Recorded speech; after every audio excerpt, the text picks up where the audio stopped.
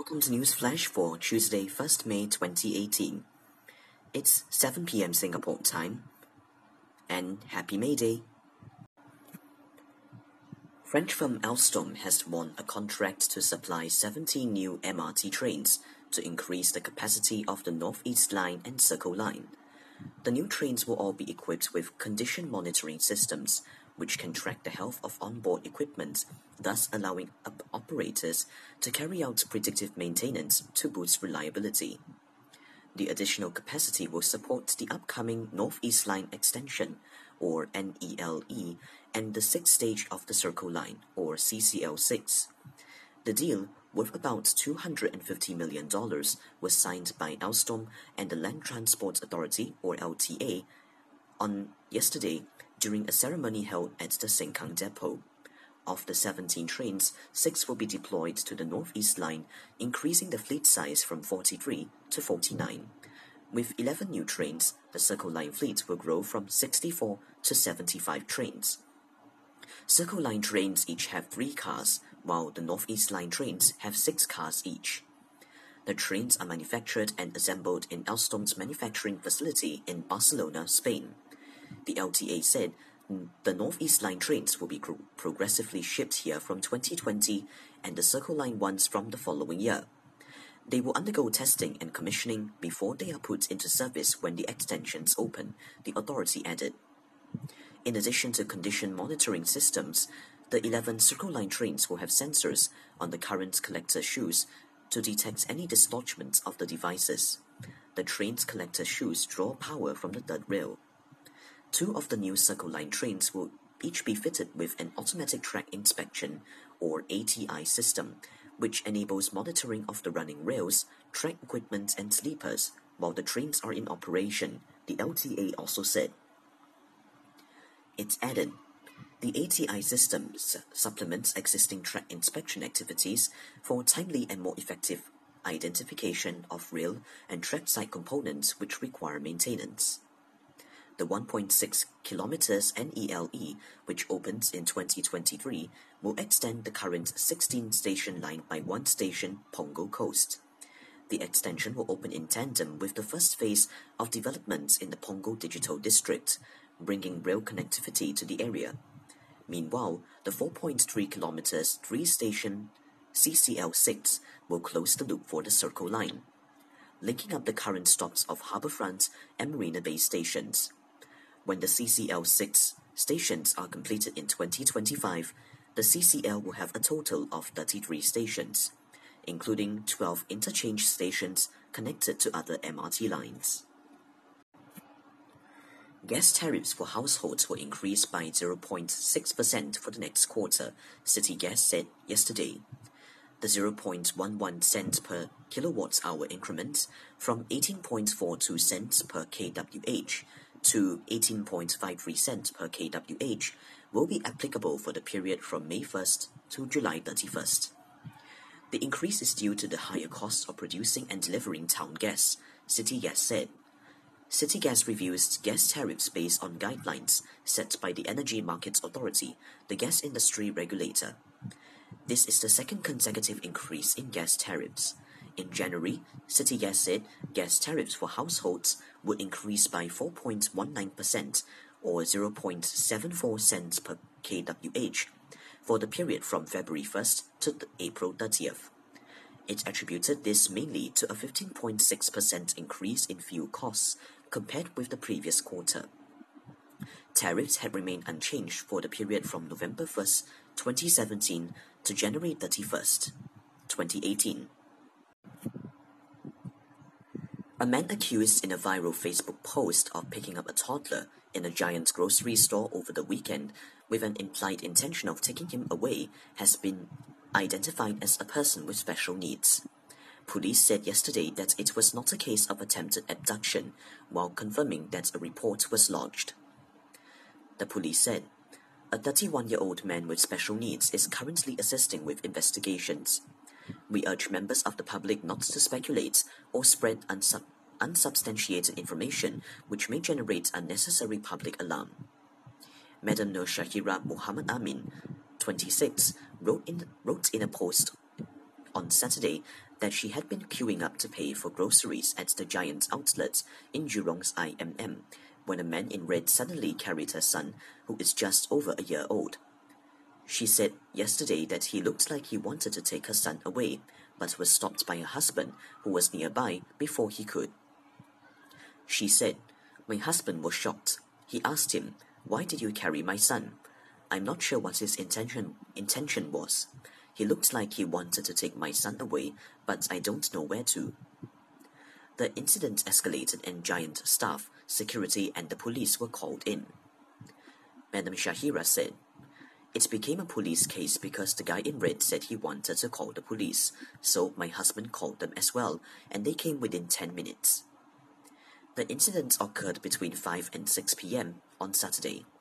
Madam Shahira, who works in administration, said she posted the information to ask parents to be alert to their surroundings. Her Facebook post has gone viral with more than 1,200 likes and 6,600 shares. The post has since been made private. When contacted, the toddler's father, Mr. Muhammad Haziz, expressed shock that the man has special needs. The 40-year-old aircraft technician said that his wife had shared the incident to tell her friends with young kids to be vigilant. The Association for Persons with Special Needs, or APSN, said in a Facebook post yesterday that the man in red was one of its trainees who had mild intellectual disability. APSN said the matter was a misunderstanding based on its understanding of the case. It said the man had approached the boy as he was shouting and had picked him up as he thought the child was lost.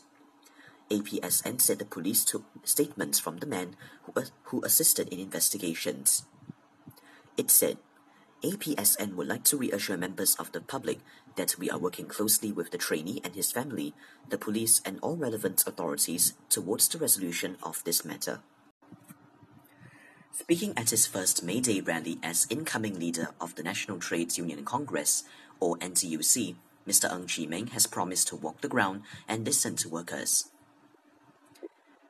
Mr. Ng said at a rally at Downtown East today, "I have things that I would like to achieve for our working people. Together with our tripartite partners and labor movement leaders, I would like to walk the ground with you, hear your views, and chart a clear direction forward." He added that he would like to conduct more dialogues with workers to better address their needs and challenges and to help them get a clearer understanding of the 23 Industry Transformation Maps, or ITMs, which map out growth plans for 23 specific sectors. Mr. Ng also cautioned against taking progress for granted. Singapore has come far in terms of economic progress and securing better job prospects for its people, he noted. But in an age of technological disruption, workers must not be complacent and must be poised to seize new opportunities in the future economy and regional markets, he said. This is the first May Day rally for Mr. Ng in his capacity as an NTUC leader. He begins serving full-time in the NTUC from this month. He is widely expected to eventually take on the top role of Secretary General, replacing Minister for Trade and Industry and NTUC Secretary General Chan Chun Sing, who was asked by PM Lee Hsien Loong to return to the government. Last week, Mr. Ng and Senior Minister of State for Trade and Industry Koh Poh Koon were unveiled as Deputy Secretaries General of the NTUC. One key component of Singapore's restructuring efforts is the 23 ITMs, said Dr. Koh, who has been overseeing the ITMs at the Ministry of Trade and Industry.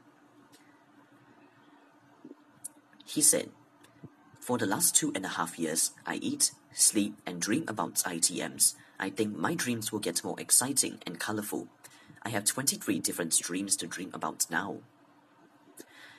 There are 3 things that need to be done to ensure that the ITMs can be implemented smoothly, added Dr. Koh, who also spoke at today's rally. They are, namely, communicating not just why the ITMs have to be rolled out, but how they can be implemented, bringing more people into the labor movement, and predicting the needs of the future so that courses and content can be designed to meet their needs. Moving to Asia news, a landslide killed 9 people in a village in northern China yesterday, the authorities said. The disaster occurred in the village of Caijiazhuang shortly before 5 a.m. local time, Luliang, municipal government in Shanxi province said on its official social media account. More than 100 firefighters, medical workers and rescuers, some using earth-moving machinery, were sent to the site to search for survivors trapped under fallen earth. The cause of the landslide has not been confirmed. A landslide in 2008 in Luliang City killed 19 people. Indonesia is ready to be the host nation if North Korean leader Kim Jong-un and US President Donald Trump plan to meet to discuss peace in the Korean Peninsula, Indonesia President Joko Widodo said yesterday. President Joko met North Korea's Ambassador An Kwang-il and South Korea's Ambassador Kim Chang-byom at the State Palace yesterday. If there is a plan of meeting between DPRK leader Kim Jong-un and President Donald Trump, we offer to be the host. We are ready for the hosting of the meeting, President Joko told a press conference after his meeting with the ambassadors. He said his meeting with both ambassadors follows the summit between Mr. Kim and South Korean President Moon Jae-in last week. He said, Indonesia fully supports the summit and expects the process can be followed up in the forms of agreements which we hope they will positively affect the peace process in the region and the world. He also invited the two Koreas to participate in the Asian Games, which will be held in Jakarta and Palembang in August to September this year, Antara News Agency reported. Philippine President Rodrigo Duterte today signed an executive order banning employee-on-contract practices, even as tens of thousands of workers marked Labor Day with a huge rally to call him out for reneging on a key campaign promise. Ending short-term labor was one of Mr. Duterte's many campaign promises. 2/3 of the country's 39 million to 40 million workforce are on short-term contracts, according to a 2016 government estimate. Mr. Duterte said in his Labor Day speech, "To all non-compliant and abusive employees who are engaged in labor contracting, your days are numbered." The order, which he signed as he began his speech, bans illegal contracting and subcontracting. It also prohibits any undertaking to circumvent the workers' right to security of tenure. The practice is popularly called ENDO, an abbreviation of end of contract. He said, "I remain firm in my commitment to end ENDO and illegal contractualization." The Philippines allows employees to hire workers to meet demand at peak times. These contracts typically span 5 months to avoid a 6-month rule that would require employers to make an employee permanent. In 2011, the labor agency allowed companies to engage contractors to supply workers for short-term jobs, helping spread the practice of ENDO to job-intensive sectors such as retailing and manufacturing. Mr. Duterte admitted his order would not be enough, and that Congress would have to pass a law that would cover more workers. Labor leaders said the order was a disappointment. May 1 Movement, or KMU chairman Bong Labok said, "It is a betrayal of our covenant and an insult to workers." Labor groups had chafed at government plans to narrow the scope of the ban on ENDO to contractors that supply workers and exclude large shopping mall chains and factories. The KMU said in a statement, "Workers are outraged over Duterte's rejection of our demand to end all forms of contractualization. We are not buying these desperate and repeated ploys to quell the labor sector's growing protests and unity against his failed promises." The Employers' Confederation of the Philippines said its members would comply with the order.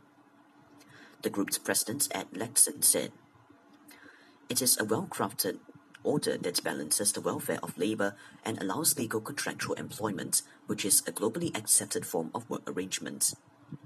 Some 10,000 workers marched to Malacanang, the seat of the government, today to press the demand for a total ban on short-term labor. The KMU said it expects over 100,000 workers to join the rally by day's end.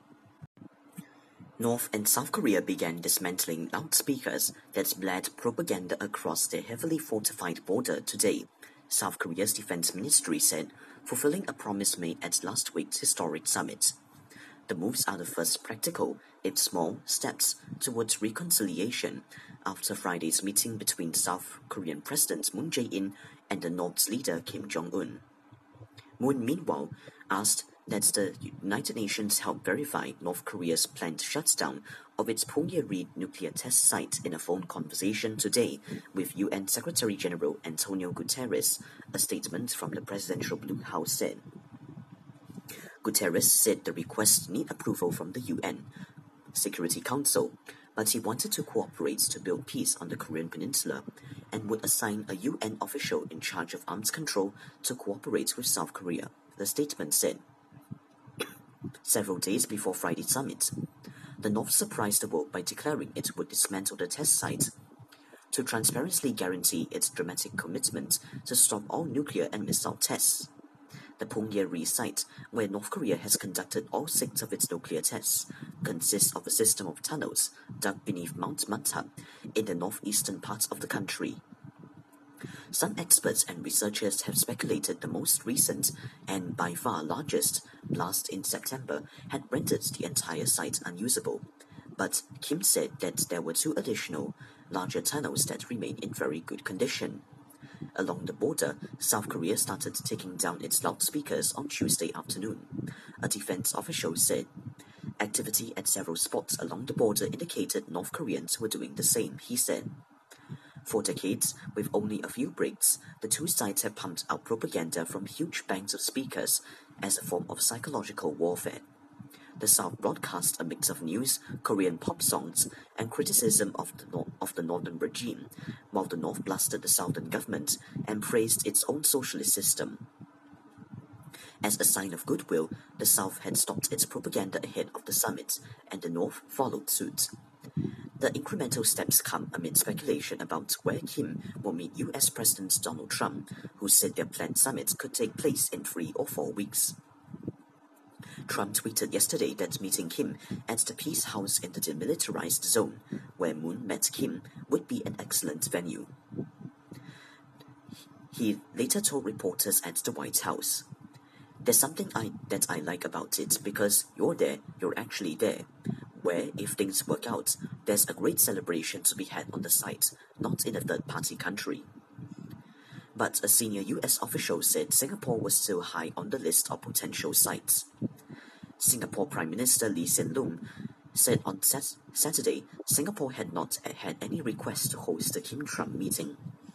South Korea's Presidential Blue House seemed to welcome the prospect of hosting the meeting in Panmunjom, the border village where the Peace House is located. A senior presidential official told reporters, asking not to be identified because of the sensitivity of the matter. Panmunjom is quite meaningful as a place to erode the divide and establish a new milestone for peace. Wouldn't Panmunjom be the most symbolic place? And about news on the Malaysian election, Sembrong MP Datuk Seri Hishamuddin Hussein has criticized enforcement officers who cut out the face of Pakatan Harapan chairman Tun Dr. Mahathir Mohamad from a billboard in Ayer Hitam, Johor. However, it is not certain if the enforcement officers are from the local council or the Election Commission, or EC. I don't agree and I don't like what the enforcement officers have done. There are many ways to enforce the rules and regulations, but it is not proper to cut out the face of Dr. Mahathir from the billboard. If the billboard is not right, bring it down, not cut the photos from the billboard. He told reporters during his visits to Kampong Orang Asli in Kahang. According to the new guidelines by the EC, campaign images are limited to the area's candidates, as well as party and deputy party chiefs of the candidate's registered party. Dr. Mahathir is not a candidate in Johor. Datuk Seri Hishamuddin said, "Even if rules were broken, what they did is not correct. I do not want to see such acts by enforcement officers, whether it is for candidates from our party or the opposition." And this just in, a man who allegedly opened the emergency exit door of a plane on the tarmac of a local airport in China was detained for 15 days, local media reported.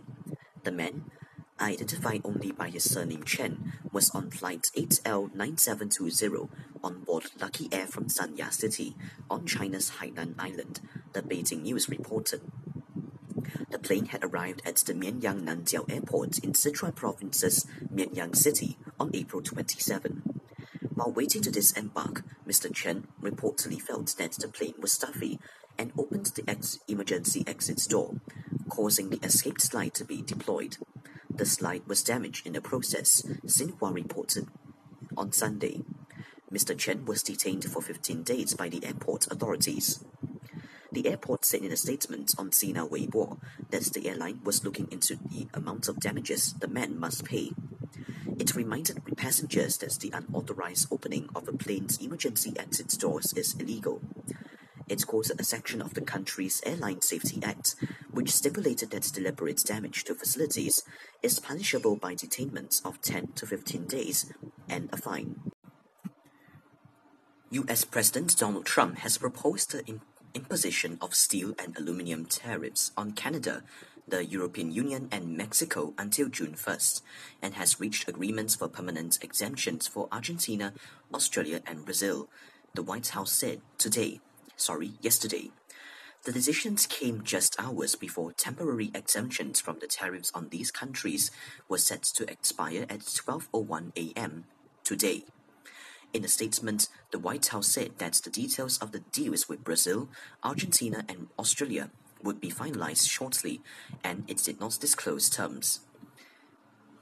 The White House added, "The administration is also extending negotiations with Canada, Mexico and the European Union for a final 30 days. In all of these negotiations, the administration is focused on quotas that will restrain imports, prevent transshipment, and protect the national security." A source familiar with the decision said that there would be no further extensions beyond June 1st to stave off tariffs. Trump on March 23rd imposed a 25% tariff on steel imports and a 10% tariff on aluminum in March, but granted temporary exemptions to Canada, Mexico, Brazil, the EU, Australia, and Argentina. He also has granted a permanent exemption on steel tariffs to South Korea. Seoul is still subject to U.S. aluminum tariffs. Trump is working with South Korean President Moon Jae-in ahead of the U.S. leaders' expected summit with North Korea's Kim Jong-un in the coming weeks. Last month, the government in Seoul said it had made concessions to secure a revised trade deal with Washington and escape its steel duties. Trump has hinted that he might hold up the trade agreement with South Korea in an effort to gain more leverage in talks with North Korea. Extensions for Canada and Mexico had been expected as Washington, Mexico and Ottawa work on revamping the North American Free Trade Agreement. Trump has invoked a 1962 trade law to erect protections for U.S. steel and aluminum producers on national security grounds amid a worldwide glut of both metals that is largely blamed on excess production in China. The tariffs, which have increased frictions with U.S. trading partners worldwide and have prompted several challenges before the World Trade Organization, are aimed at allowing the two U.S. metals industries to increase their capacity utilization rates above 80% for the first time in years. Trump administration officials have said that in lieu of tariffs, steel and aluminum exporting countries would have to agree to quotas designed to achieve similar protections for U.S. producers. The terms agreed by Brazil, Argentina and Australia to escape the U.S. tariffs were unclear. South Korea earned its permanent exemption from steel tariffs by agreeing to quotas that will cut its steel shipments by about 30% from 2017 levels. The White House said the agreements reflect administration efforts to reach fair outcomes with allies to protect our national security and address global challenges to the steel and aluminum industries. But Canada, Mexico and the European Union have all insisted that they will not accept quotas to gain permanent exemptions from the U.S. tariffs. Canada is the largest steel exporter to the U.S., and its industry is highly integrated with that of its southern neighbor, with raw materials and finished steel crisscrossing the Great Lakes region. Negotiations over U.S. steel and aluminum tariff exemptions for Canada and Mexico have also become intertwined with intensified talks to reach an agreement to update the North American Free Trade Agreement. Canadian Prime Minister Justin Trudeau said yesterday that any move by the United States to impose tariffs on Canadian steel and aluminum would be a very bad idea, guaranteed to disrupt trade between the two countries. If the EU is subject to tariffs on the 6.4 billion euros of the metals it exports annually to the United States, it has said it will set its own duties on 2.8 billion euros of US exports of products, ranging from makeup to motorcycles. European Commission spokesman Margaritis Schinas told a news conference earlier yesterday. The only thing that I can tell you today is that we are patient, but we are also prepared. Vatican Finance Chief Cardinal George Pell became the highest-ranked Catholic ever to be sent to trial over historic sex offences today, with the elderly priest vowing to fight the charges. The 76-year-old was impassive throughout the hearing in Melbourne that ordered him to face a jury on multiple charges, although at least half of the allegations against him, including some of the most serious, were thrown out. Not guilty, the top aide to Pope Francis said loudly and without hesitation when asked his plea, a stance he has taken since first being charged last year. Melbourne magistrate Belinda Wallington said she was satisfied there was enough evidence for a conviction on multiple charges with a directions hearing due tomorrow to discuss a trial date. Pell, who entered the court surrounded by a large police presence, was released on bail on the condition he does not leave Australia. He has already handed in his passport, the court heard. The former Sydney and Melbourne Archbishop has been on leave from the Vatican, returning to Australia to fight the allegations, which relate to incidents that allegedly occurred long ago. The exact details and nature of the claims remain confidential, other than they involve multiple complainants. But in a win for Pell, some of the most serious allegations were dismissed due to inconsistencies in the evidence, including alleged offending at a cinema in Ballarat in Victoria in the 1970s during a screening of Close Encounters of the Third Kind. Lisa Flynn, a lawyer who has represented hundreds of abuse survivors in civil litigation claims in Australia, said the ruling proved no one was above the law. She said, "The charging of Pell for these alleged crimes reinforces that people should be and are treated equally in the eyes of the law. This is a promising step forward for victims of sexual assault." Pell's case has coincided with an Australian national inquiry into child sexual abuse ordered in 2012 after a decade of pressure to investigate widespread allegations of institutional pedophilia. The Commission spoke to thousands of victims and heard claims of abuse involving churches, orphanages, sporting clubs, youth groups, and schools. Pell appeared before it 3 times, once in person and twice via video link from Rome over the church's handling of complaints against paedophile priests. Australia's Catholic leaders have previously spoken out in support of him, describing Pell as a thoroughly decent man. The Catholic Archdiocese of Melbourne today said Melbourne Archbishop Dennis Hart would be making no comment, but it added that Archbishop Hart expressed his confidence in the judicial system in Australia and said that justice must now take its course. The Catholic Church globally has been plagued by allegations of sex abuse among priests, with the scandals haunting the papacy of Pope Francis, who in February announced the Vatican was reviving its anti-pedophile panel. It followed a trip to Chile in January that was seen as a resounding failure after he defended a bishop accused of covering up the crimes of a pedophile priest. Pell was one of the Pope's most trusted aides, handpicked by him in 2014 to make the church's finances more transparent. It cemented a meteoric rise by the Australian, who was Archbishop of Melbourne and then Sydney, before being named to the Vatican's powerful College of Cardinals at the behest of Pope John Paul II in 2003. U.S. Vice President Mike Pence blasted weak and ineffective immigration laws yesterday during a trip to the border with Mexico as a caravan of immigrants prepared to claim asylum in America. Pence's remarks came as he toured a construction site for a barrier in the Californian border town of Calexico, 200 kilometers east of the San Diego-Tijuana crossing, where the group of at least 150 people has amassed. He said, "I stand before you today when most of the attention of the nation has been focused on the so-called caravan. As the president said on Saturday night, this situation is a direct result of our weak immigration laws and our porous border."